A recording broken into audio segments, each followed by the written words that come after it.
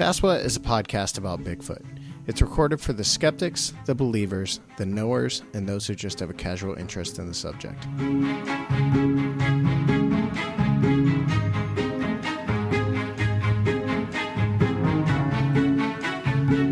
For more information, visit saswat.com.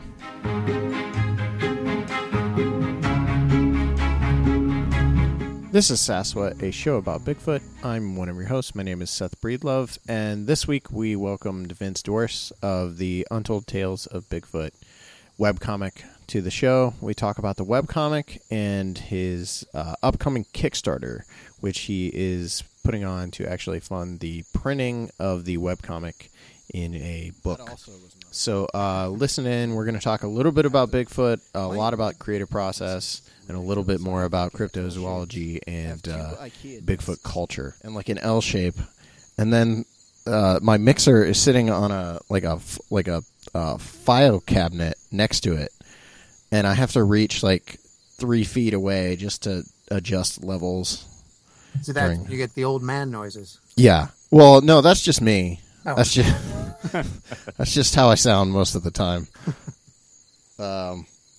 Yeah. So, Vince, I'm Seth.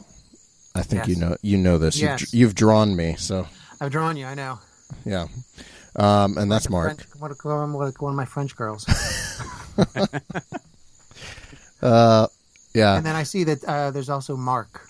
There's That- also Mark. Yes. Yeah, there's also Mark. And then I've got 2 dogs in here with me because my wife is trying to sew our couch back together because Bubby destroyed it. Our big dog just ate like the arm of the couch.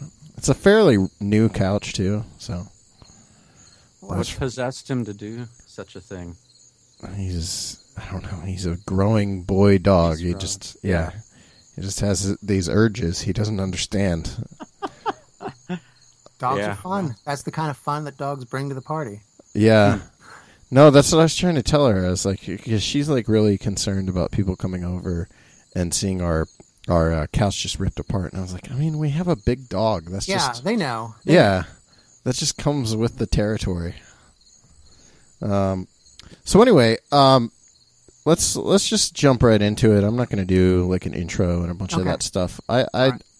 We've been trying to keep our interviews much more natural, more like a convo between 3 buddies. Okay. So I think that's the plan. So we're just going to jump into this and talk, and then we'll kind of find our way from there. Yeah, that's good. If you hear odd noises, they're probably just my dogs. Okay. I noticed today I have a very squeaky chair as well. Oh, cool. That's good. Just blame it on my dogs. Just claim it's one of my dogs, and no one will know the difference.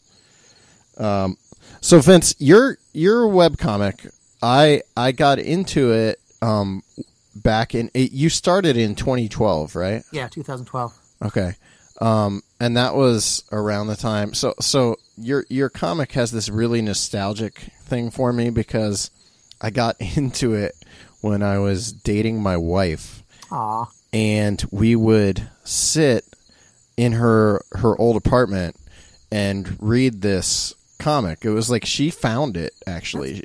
I love that story. Yeah, That's a great story. She found the comic and then turned me on to it, and obviously because it's Bigfoot, and she knows my interests. But yeah, anytime I read it or think about it or see an image, I am instantly transported back to 2012 and dating my wife and reading the comic. That's an extra added bonus. Yeah. I have nothing to do with that, but that is great. I'm glad that you experienced that. Yeah, so it is cool, and I'm a fan. Even though I have to admit I fell off recently, like last summer, and then I went on there today to kind of catch up, and I was like, oh, he hasn't updated since November. So yeah, it's been a kind of a small hiatus while I was getting the first story ready for print. Yeah, which has to be an interesting challenge because webcomics are a different beast.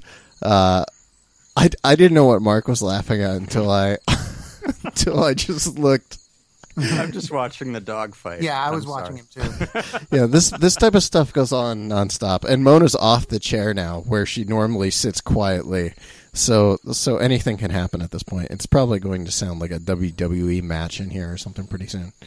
So anyway, what was I saying? Something about you do a Webcomics comic. being a strange animal. Yeah, it is. It's a different beast from like traditional comics.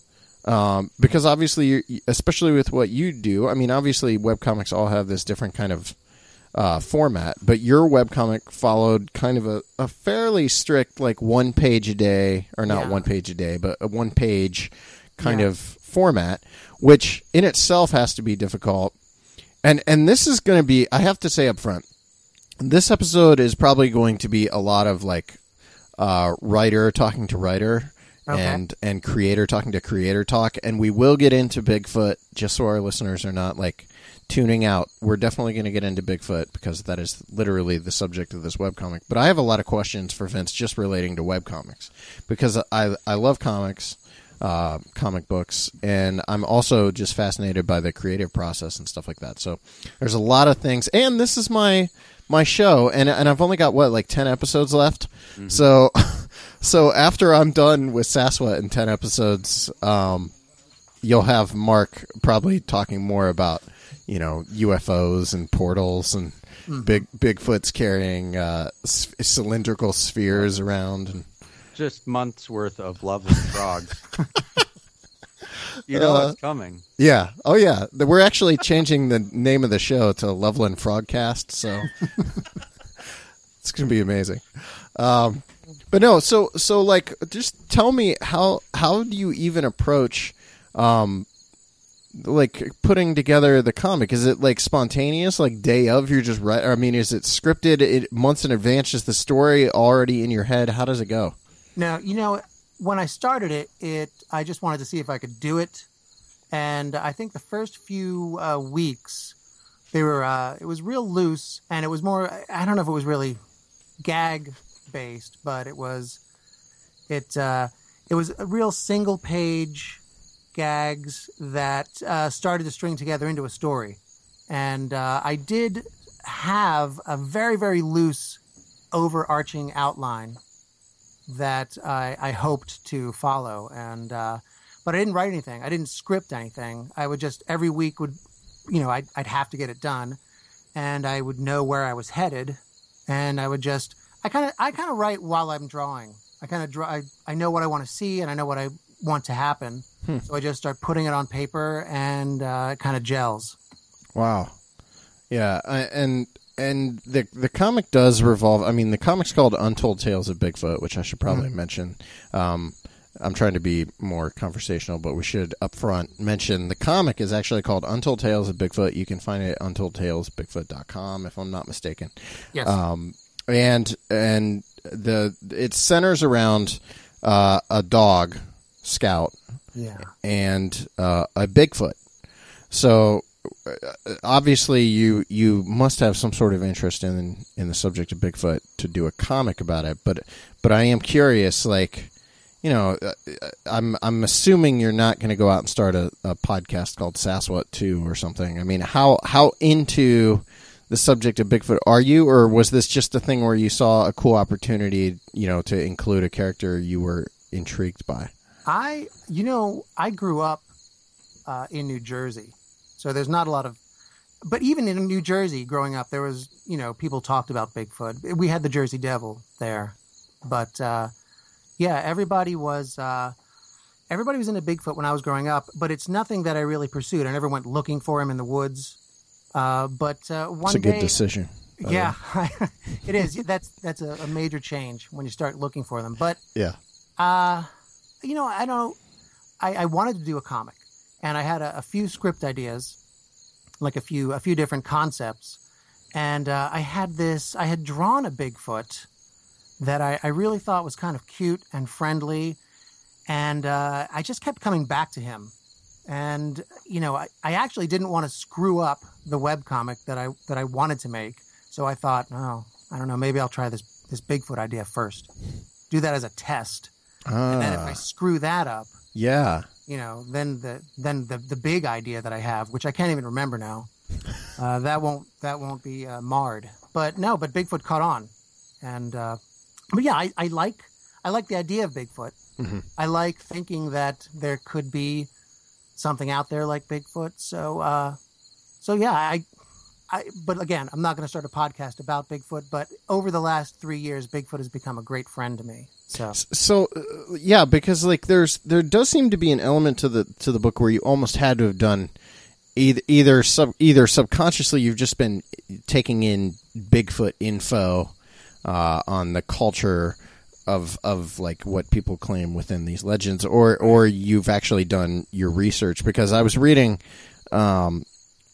back over some of the old ones the other day on the site, and you've got a couple pages in there that just instantly reminded me of typical Bigfoot lore. It almost read like a spoof of Legend of Boggy Creek or something. It's the scene where the family is like fleeing the woods because they've encountered Bigfoot. The father's encountered Bigfoot, right. And they go into like I think it's a gas station that's right, a gas station, and there's like a hunter, or there's a couple hunters in there that basically make fun of the family, and their response to the family claiming they've seen a Bigfoot is just so much what we hear of, from people who actually recount seeing Bigfoots to other people, kind of that ridicule factor kind of thing. Yeah. I mean, like how much of your comic is actually informed by research? I try to do a lot of research, and I have a couple of friends who are really into Bigfoots. Like I have a couple of guys that I can call at any point. Would a Bigfoot do this? But you'll have to get me in touch with these guys then. The thing about Boggy Creek that you mentioned, it's weird because I hadn't seen it. Mm-hmm. I'd seen some other Bigfoot movies growing up. There was the Legend of Bigfoot, Sasquatch, yeah, and that where they're throwing boulders at the cabin. Yeah. But Boggy Creek, I hadn't watched until just the other night. Oh. I thought, I'm going on this Sasquatch podcast. Yeah. I got to research it. And as I was watching it with some friends, they were like, this looks like your comic. I don't know. I guess if I tapped into that somehow, then that benefits me. What did you think of the movie? I liked it. You know what? Here's what I think about actually a bunch of the Bigfoot movies that I watched recently is that I think the key to a good Bigfoot movie is a scary scene involving a cabin. Mm-hmm. There's a lot of sleepiness in the first parts of the movie, and then eventually it moves into a cabin, and that's when the nightmare begins. And I think as long as you have a good cabin scene, you got a great Bigfoot movie. I think there is something about Bigfoot and cabin attacks that works, and it's why I was so disappointed in Exists, because I thought the movie Exists was pretty good, but it wasn't quite what I was hoping for, and I was really hoping for more of like Evil Dead, but with Bigfoots. That was fantastic. Yeah, and it's such an obvious thing. Like it should be the easiest movie in the world to make. But yeah, I totally agree. Totally get where you're coming from. Yeah, but I liked Boggy Creek. Mm-hmm. That's a good one. Boggy Creek is, I don't know, is that the high watermark for Bigfoot film? Honestly, I think it is. That's kind of what people consider as being the definitive Bigfoot movie. Mark could correct me if I'm wrong, but I think it's like that and Creature from Black Lake. Yeah, Black Lake with the two college kids. Yeah. I saw that one too. Looking stoned. But very scary. Most of the Bigfoot movies, they make him very, very frightening and kind of aggressive. Yeah. So I don't know. I didn't tap into any of that for my comic. I decided to go the other direction. Well, that brings me to another question, which is how much did Harry and the Hendersons inform this? Because there's got to be some level of influence there. I hadn't seen Harry and the Hendersons either, and by the time I started the comic, I thought I better not see it because I don't want to steal anything. Mm-hmm. And I waited until the first book was done, and then I had a nice Harry and the Hendersons party. And yeah, there's some similarities there. I think I like a friendly Bigfoot. So do I. I don't know. I don't know if he'd attack us any quicker than we'd attack him if we came across him in the woods. Yeah, if they exist. Yeah. I like the idea of that. In fact, as a kid, that was what drew me to Bigfoot more so than and I wasn't. I've talked about it on the show before. I wasn't some sort of like Bigfoot aficionado when I was a kid at all. Like I don't think I thought about it much until I grew older and then my brain fell apart or something. But the idea of a like a big upright walking ape in the woods that was like my buddy, that did appeal to me as a kid. Yeah. And I think there was some man, I cannot remember it, but I think that I think there was some Saturday morning live action Bigfoot show. I can't. That is correct. It was Bigfoot and Wild Boy. So that was what is that, like a wild boy. And exactly. And they were friends. Were they friends? They were friends, yeah. And they stopped unscrupulous characters in the woods from, killing the spotted owl, things like that. Oh man, they're a great team. So there's precedent. There's precedent for a friendly, helpful Bigfoot. I think people react to that. Well, I think any kid who had an interest in that, like myself, I mean, that's a natural for that big creature to be on your side and be a friend. You sort of out there when you need him to help. It's real powerful. Well, he's bigger than everyone else. He's stronger than everyone else, and he's obviously doing well for himself out there. So that instantly, I mean, it's almost like a superhero in a way to a kid. I think. Yeah.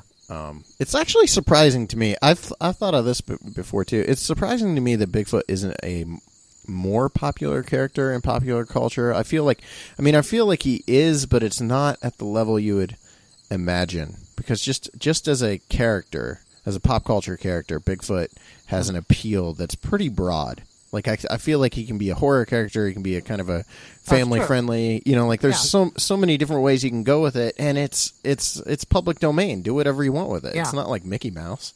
Yeah. There was a huge insurgence of Bigfoot in the 70s? Was it late 70s, early 80s? Yeah. But it kind of really dropped off. Yeah, and that was another thing, is that Legend of Boggy Creek inspired all these flicks that followed it. But even that, I mean, we haven't seen mainstream, outside of Harry and the Hendersons, we haven't seen Bigfoot in the mainstream, really. Am I forgetting something, Mark, with that statement? I don't think so. I mean, there's been, like, the most recent example I can think of is Goosebumps, that movie. Okay, yeah, the Yeti was in it. Right. But not as a central character, like the only thing that the movie was about. But what inspired your design of the Bigfoot? Because it looks as much like Beaker from Muppets as it does your traditional Bigfoot. I mean, it doesn't look anything like any other illustration of a Bigfoot that I've ever seen. All you ever see of the Bigfoot is pretty typical, the patty like kind of creature. Yeah. It's funny that you say Beaker, because I was going over.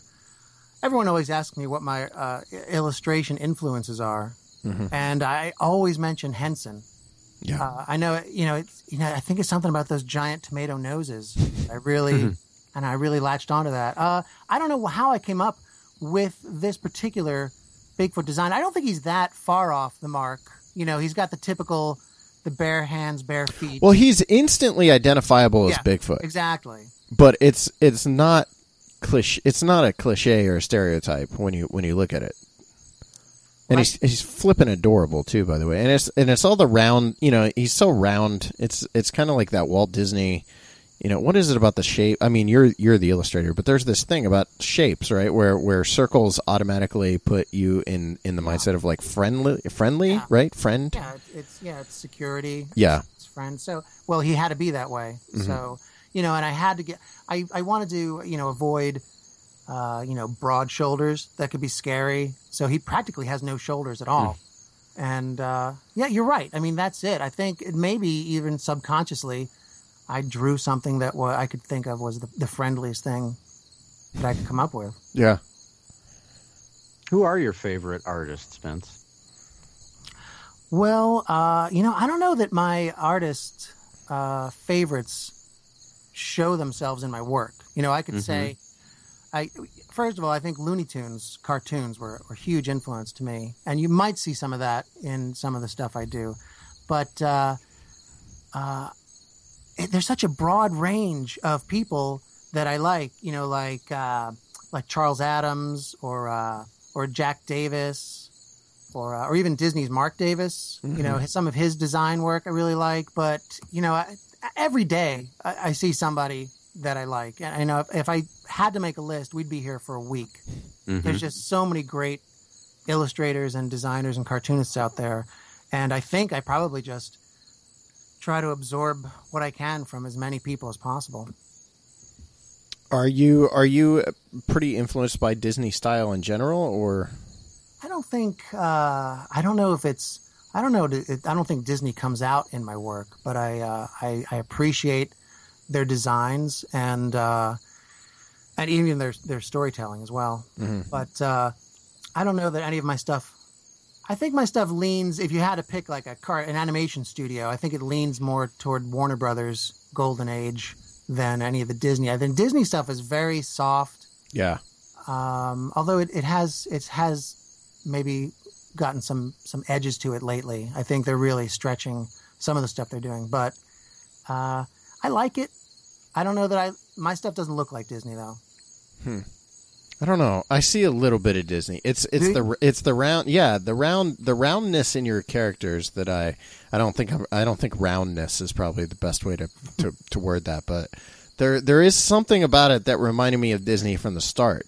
And what it is actually, as I'm saying this, I'm thinking it's kind of like a Carl Barks, and that might actually be more in the color palette of the comic itself. It could be. You know what? I am a huge fan of Carl Barks' comic book work, so I could see that coming through. Yeah. Well, that's how it is with any kind of creative endeavor. I'm finding is that we are inspired by people and we have our favorites and all that kind of stuff, but we are not thinking of those people when we are creating. I don't think. I don't know. I've never spoke to anyone, any artist, any filmmaker, any writer who's like, when I'm writing this, I'm trying to be this. Yeah. Because like if that would kind of be disingenuous. Yeah, I think it's just in you, and it comes out when it chooses to.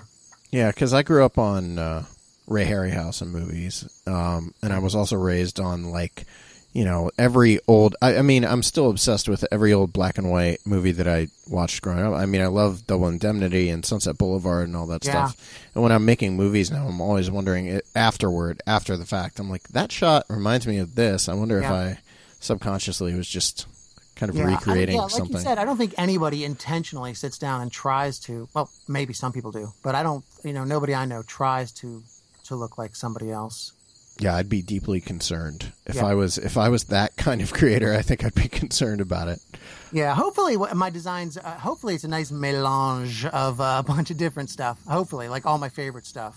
No, it is, and it really is. Like, the other cool thing about it is it's an all ages comic, and Mark and I are kind of all ages guys because we're both essentially 12 years old. I am too. I'm a huge all ages fan. Yeah, and we're trying to do like with Minerva Monster Day, our festival in Minerva this year. We're doing like an all ages film festival, and like we're trying to get that kind of going, which is why when you and I originally talked on Twitter about coming on the show, that was why it appealed to me instantly. It was, you kind of had that same kind of approach to things that Mark and I do. So I wanted to be able to point that out to our listeners, because a lot of our listeners are parents.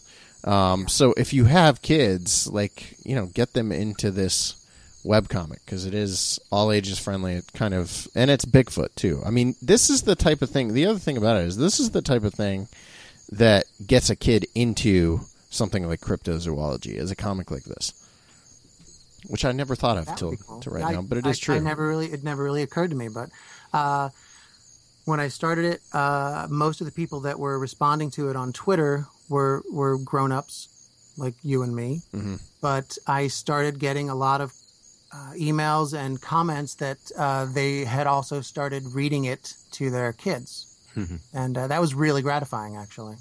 Outside of us, have you had any interaction with your typical Bigfoot community people?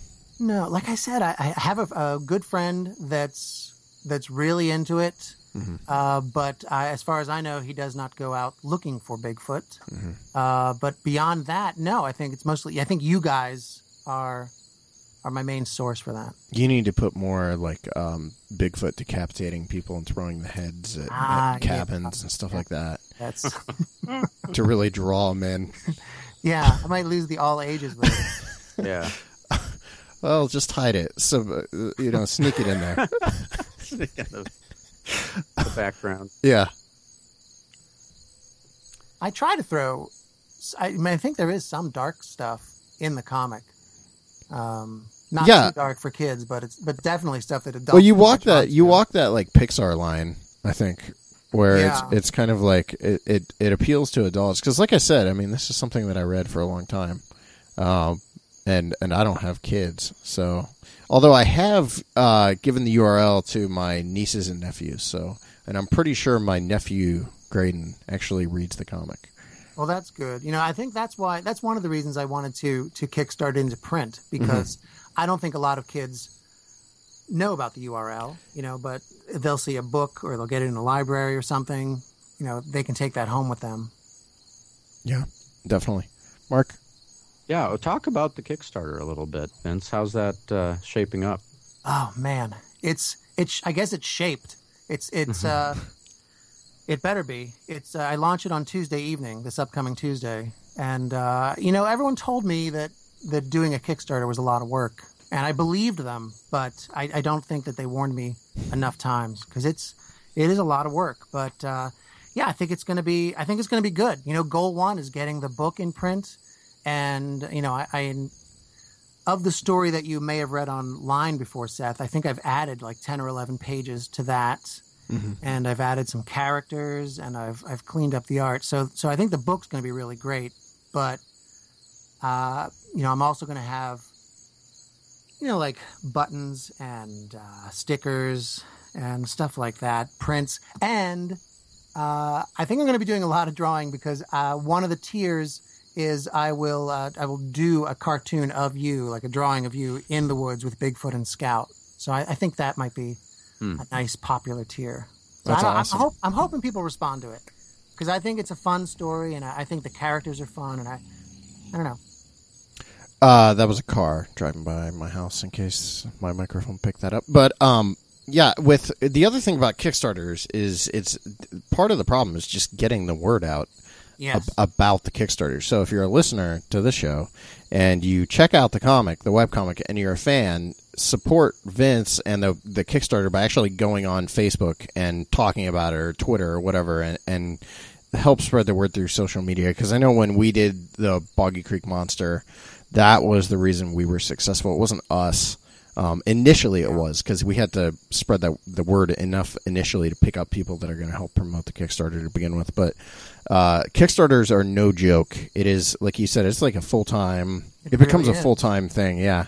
And then when you actually get to the point where you get to ship orders, that is where it becomes even more of a full-time thing because that's where I'm at right now. I'm on like week 2 of shipping Kickstarter rewards for Boggy Creek Monster, so I've got about 3 tiers still to go to ship. Wow. So yeah, and I appreciate you inviting me on to talk about it. Yeah. I'm not the type of guy. I mean, I'm kind of a recluse, so just even getting in behind the microphone here is kind of weird for me. So I appreciate it. No, I mean you have to unfortunately become like a pimp. Is what I found. Yeah. And for some people, it's easier than others. And yeah, so any kind of help we can give you guys with, promotion to get this out there, because I would love to see this in print. I definitely would buy this for like nieces and nephews and stuff. I think everyone that's read it has liked it, or at least the ones that have told me about it. So I think it's got a pretty broad appeal. I think it's got a shot. Mm-hmm. Do you do all the coloring and everything too, right? Yeah, I do it, everything, all of it. Yeah. So, like, I mean, when you were at your height of churning out pages, what was that schedule like? That was basically wake up and start drawing. Or writing or whatever.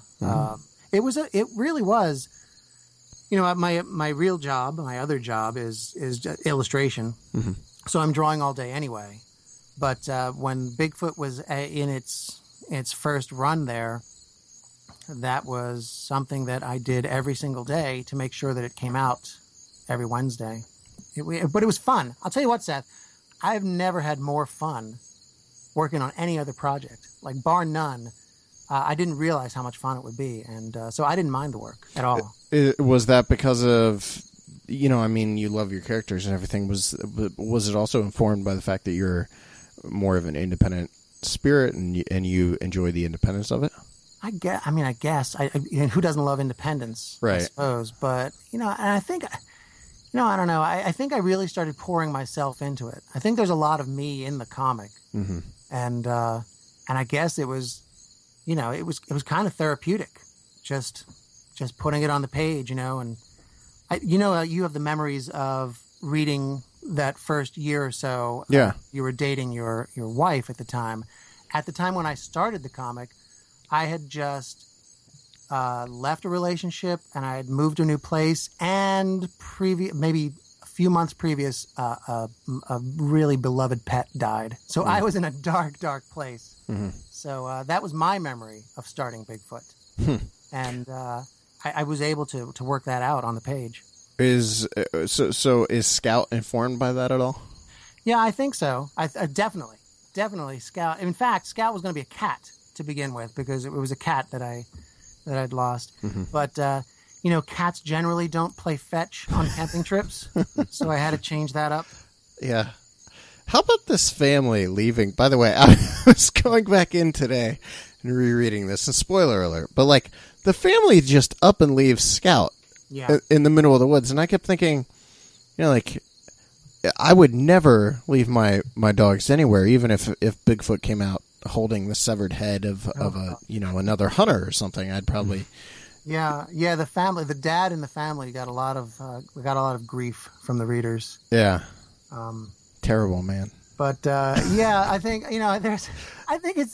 there's a lot of opportunity, without revealing too much about the story. I think there's a lot of opportunity for redemption on everyone's part, even Scout. So I think that I cleared that up by the time this first book ends. Well, where do you see it going from here? Well, I've already started outlining a second book, because I think that I've left enough questions in the first book. As I was doing the pages, I was dropping little plot points that I could use in a later story. And you might not see them the first time through, but with the new story, you could go back to that first book and see, oh, so that's what he was talking about there, and that's what that means. So, that I would love to do another book. Right. Do you ever want to bring in more kind of cryptids into the book, or is it kind of Bigfoot's domain? I don't know. I this is exactly the conversation I had earlier with someone else. And it would require a lot of research, because I don't know. I think Bigfoot is vaguely located Pacific Northwest in my story, but I didn't want to say exactly where he was, because I wanted everyone to feel like he could just be, in the woods up behind their house. Right. But I don't know what other. I'm not familiar with other cryptids. Oh man, I mean, you could have Bigfoot riding on a champ monster through the lake, Ogopogo lake monsters. You've got Thunderbirds. This is why I talk to you guys. Yeah, there's any number of directions you could go with this. Although, I kind of like the idea of Bigfoot being the sole cryptid in the book. I mean, it does have a more of a real world, not real world, but you know what I mean. Like it's kind of grounded. Yeah, I was gonna say it's a little more grounded with just the one monster, right? But there's a T-shirt line here though, where you illustrate different cryptids, because your illustration style is awesome. Thank you. Yep. Mark? You talked about doing research on Bigfoot, getting and preparing to tell the story. What were some of the resources that you remember using? I was always on the internet looking up, I don't know if you know this, but Bigfoot's popular on the internet. A lot of people writing about him. And I was looking into things like how do people believe they habitate? Are there nests? Do they live in trees, caves? There's a lot of actually conflicting information, but eventually I kind of whittled it down to something that seemed to make sense. I looked at a lot of websites about Native Americans and their connection with Bigfoot, although I don't think I could do it justice. So I didn't make it a huge part of the story. Is that part informed? Did that inform the pogo the statue they find early on? Yeah, there's a totem pole. Yeah, totem pole. Yeah, and I like I said, I didn't want to step on anyone's toes. I didn't want to do it incorrectly. Mm-hmm. So I researched what I could about the placement of like Bigfoot as a spiritual being and where he would show up on the totem pole. Well, because the totem pole looks like kind of what you see in Kathy Strain's book, Mark, the Giants, Cannibals, and Monsters book she did, where you've got that totem and there's what looks like an ape or some sort of ape. Only the way Vince drew it, it's his kind of his unique take on Bigfoot. And that was one of my questions. Was that informed by your research? Yeah, I knew I wanted to make a connection because there's a huge flashback in the book, mm-hmm. and that goes back maybe 30 some years, mm-hmm. and but I wanted the story of Bigfoot, of his existence, to go back as 100 years, and I kind of needed that. I mean, I'd always heard that there was some sort of connection with Native American tribes, and so I did some research. I think I got it as close as I could. I hope I didn't insult anyone with it. I think it's all done in good-naturedly, and it's. I don't know that you'll ever see the totem pole that I drew in the story out in the woods anywhere, but I think the essence of the lessons that I learned online are reflected in the illustrations. Yeah, and never be concerned with offending someone's definitive take on their opinions of Bigfoot, because no one knows anything about these things if they actually exist. So if someone gets offended over it, this is what I'm finding. If someone does get offended over it, they're not worth worrying about. Sorry, that's my bitter side coming out on the show. Vince, when you were doing all that, what did your mind? Were you persuaded there was a real Bigfoot, or are you more of a skeptic, or how do you approach it? I think, like I said before, I was thinking about it actually driving earlier. There seems like there are people that don't believe at all, and there's some people that really strongly believe he exists. Mm-hmm. And I think I'm somewhere in the middle where I would love to believe that there's something. Like I don't think it's. I think it's good to think that we haven't turned over every rock and beat every bush and come up empty. Mm-hmm. I'd like to think that there's still some mystery in the world. Right. So yeah, I mean. If you ask me if I believe it's possible, I'm going to say because that makes me feel better than saying no. Mm-hmm. You sound like me. All right, Mark, questions? Yeah, well, I wanted to share this with you too. And I asked before about artists, but Seth and I sort of bonded and got to know each other over talking about Jack Kirby. And I was wondering what maybe some of your, do you favor like Marvel or DC or what's your comic book? It's a big question. Yeah, it is a big question. It's kind of. I'm not settling an argument between the two of you. Oh no, heavens no. I go ahead. I grew up reading both Marvel and DC. I really like Kirby's design sense. Those spot blacks, mm-hmm. And just it's kind of like this visual shorthand that's real easy to read right off the bat. There's nothing messy about it. There's nothing confusing. I really love that stuff. But nowadays, let's see. I don't pick up a lot of superhero stuff now. I actually lean toward maybe horror comics or like what? Mignola? Harrow County I've been reading. I really like the style in that. It's more of a painted thing. It's not like the ink line, like Kirby stuff. Yeah.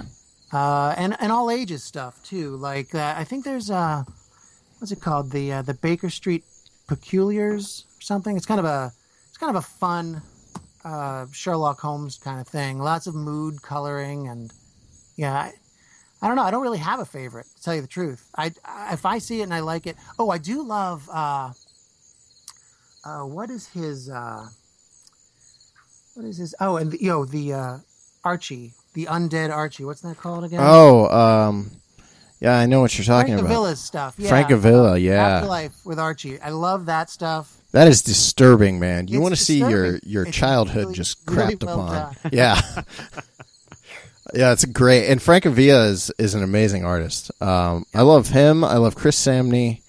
I've really been getting into his stuff online lately. Yeah, and I'm rediscovering the fact that I think my all-time favorite artist next to Mike Roengo would be Don Rosa. I'm absolutely obsessed with Don Rosa, who did Uncle Scrooge back in the day. I think his comedic stylings are unlike anyone else in comics. There's no one else. There's very few cartoonists who I will just crack up looking at a panel without reading anything, and he's one of those guys that immediately will get a laugh out of me. I don't think it's easy to get such a broad range of facial expressions No. and emotions when you're dealing with like a duck head. Mm-hmm. That takes some skill. Yeah. And plus the line work, that and the Carl Bark stuff, the line work is just so pristine, and it's got this great weight to it where it gets, just razor thin, and then it can just explode into this really heavy, smooth curve. It's nice stuff. It's beautiful stuff.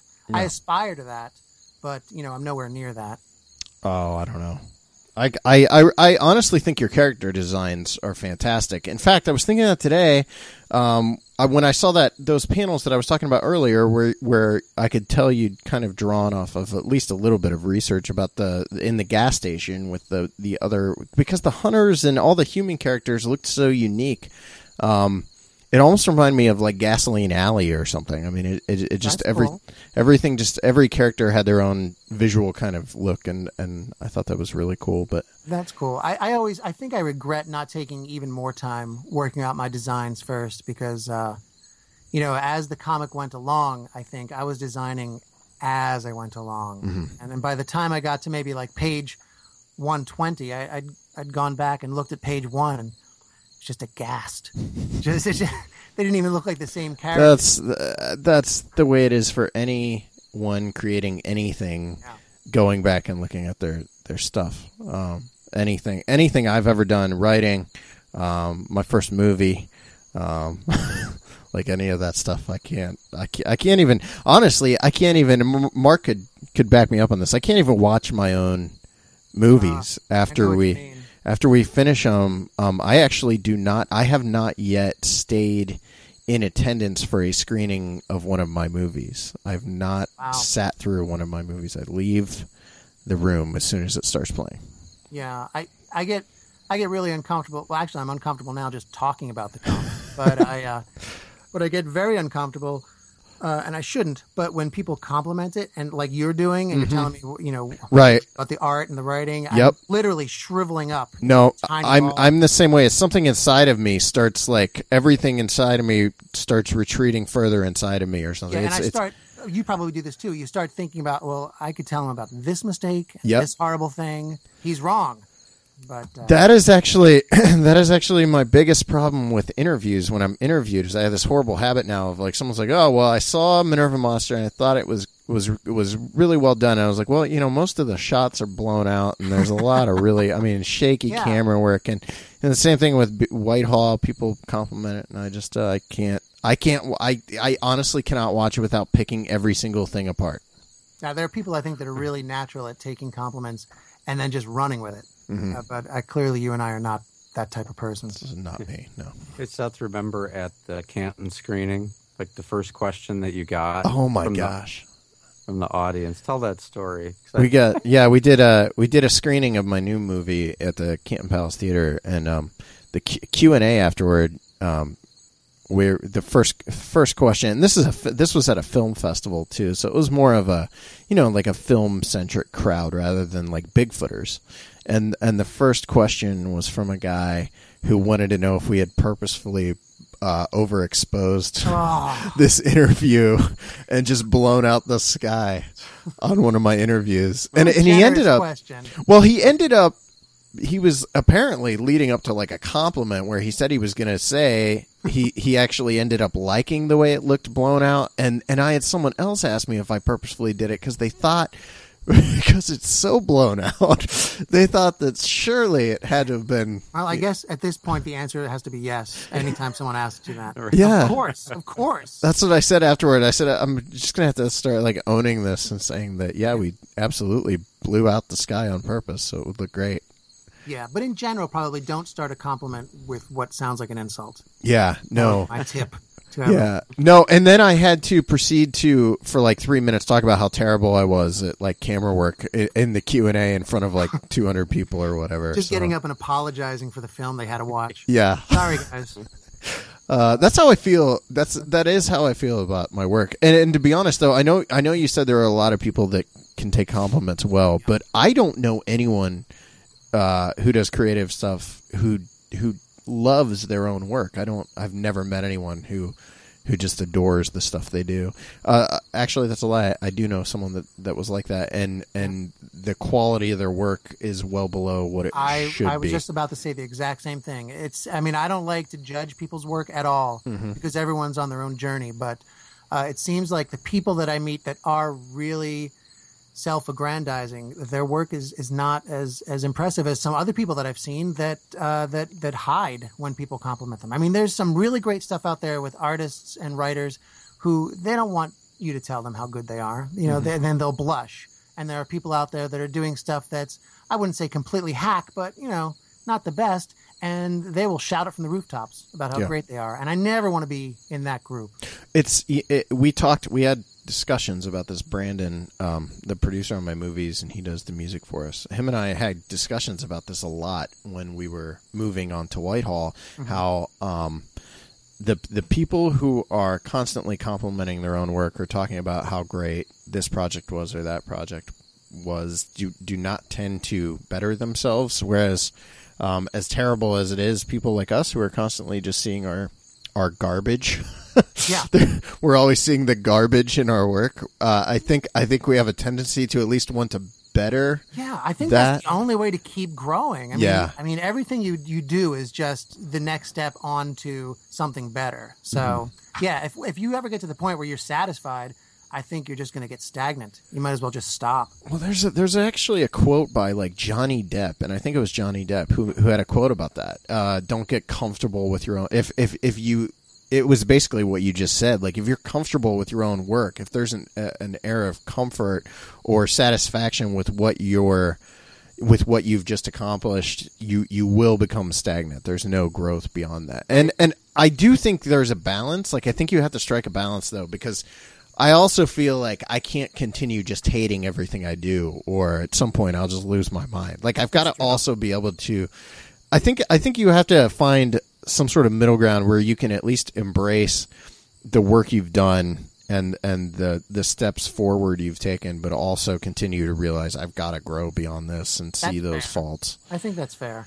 The other thing about that is, like, if you hate everything you do, like, it would be so much better if we could appreciate the moments when we're creating too. Like, I don't know if you do that, but that was something that came to me working on the last movie, is like, I want to be able to enjoy that process, like the creative process, or else there's no point to doing any of this. I might as well just go work the cubicle job. I think that's the most enjoyment I get, is when I'm actually creating it. Yep.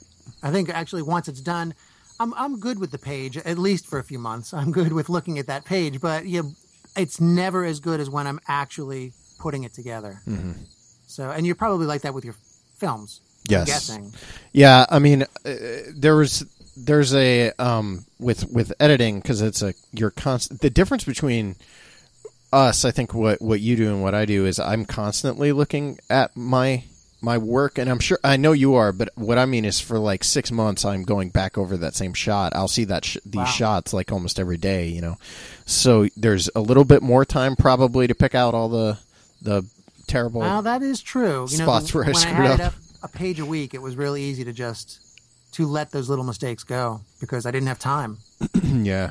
Whereas I'll see, like even today I was looking back, I just started the timeline for our next movie today or yesterday. So like I've already looked at this one shot probably 15 times and I'm seeing different things in it every single time that are bugging me. So it's weird, but it's all part of the process. So, yeah. And if you're having fun and enjoying it, I really think that's what it comes down to. Well, I think that probably comes through in the work too, if you're having fun. So I guess, I think it's okay if you want to be a little humble about it after the fact. But I think you've got to have all that electricity just crackling at full power when you're making it. Or otherwise it'll just be dull and dead on the paper or I agree. The film. Yeah. Yeah. Mark, final question. Yeah, have you ever been to like a Bigfoot conference or anything dedicated to just strictly Bigfoot? Seth invited me to one in Ohio last year. I wasn't able to make it, but you're doing one soon, aren't you? Yeah, we're doing. It's what I invited you to last year too. Yeah, we do like our own. Ours is has morphed into a cryptozoology film festival / conference. So like we show movies. It's mostly movies, but this year we're having Lauren Coleman come speak, and then a buddy of mine talk about like DIY. I follow filmmaking. him on the old Twitter. Yeah, Lauren Coleman. Yeah, great stuff. Yeah, so we're doing that in September. So again, the invite is out there, Vince. You know what? I think I might actually try to make it this time. I think that if the Kickstarter gets funded, I might actually have the books by September. Oh, that'd be awesome. So that would be great. And yeah, I'm definitely going to try to make it this time. I still regret not doing it last year. Well, last year was chaotic too. It was plus last year was so different. It was from what this year's is going to be. Last year it was just 4 showings of our movie, and then we had a couple of speakers. But this year it's all kind of different, monster themed films, and then vendors and speakers and all kinds of stuff. So that sounds like a blast. Yeah, I think it will be. So, okay, you're launching the Kickstarter on Tuesday, correct? Yeah, Tuesday evening, I believe. Okay, so if a lot of you are going to be listening to this on Monday, some of you, actually more of you, will be listening on Tuesday. So make sure Tuesday evening you're following Untold Tales of Bigfoot on Facebook and checking Kickstarter for that project to go live. So we can back this and make sure it gets into print. Because Vince is a cool guy. He's got that. Thank you, Sam. He's got those creative neuroses that kind of bond me to him. So I thank you. I appreciate that. Thanks for giving me the opportunity. Yeah, thanks for coming on. Sure. And it was nice talking to you too, Mark. Hey, thanks, Vince. All right. I am shutting down our recording.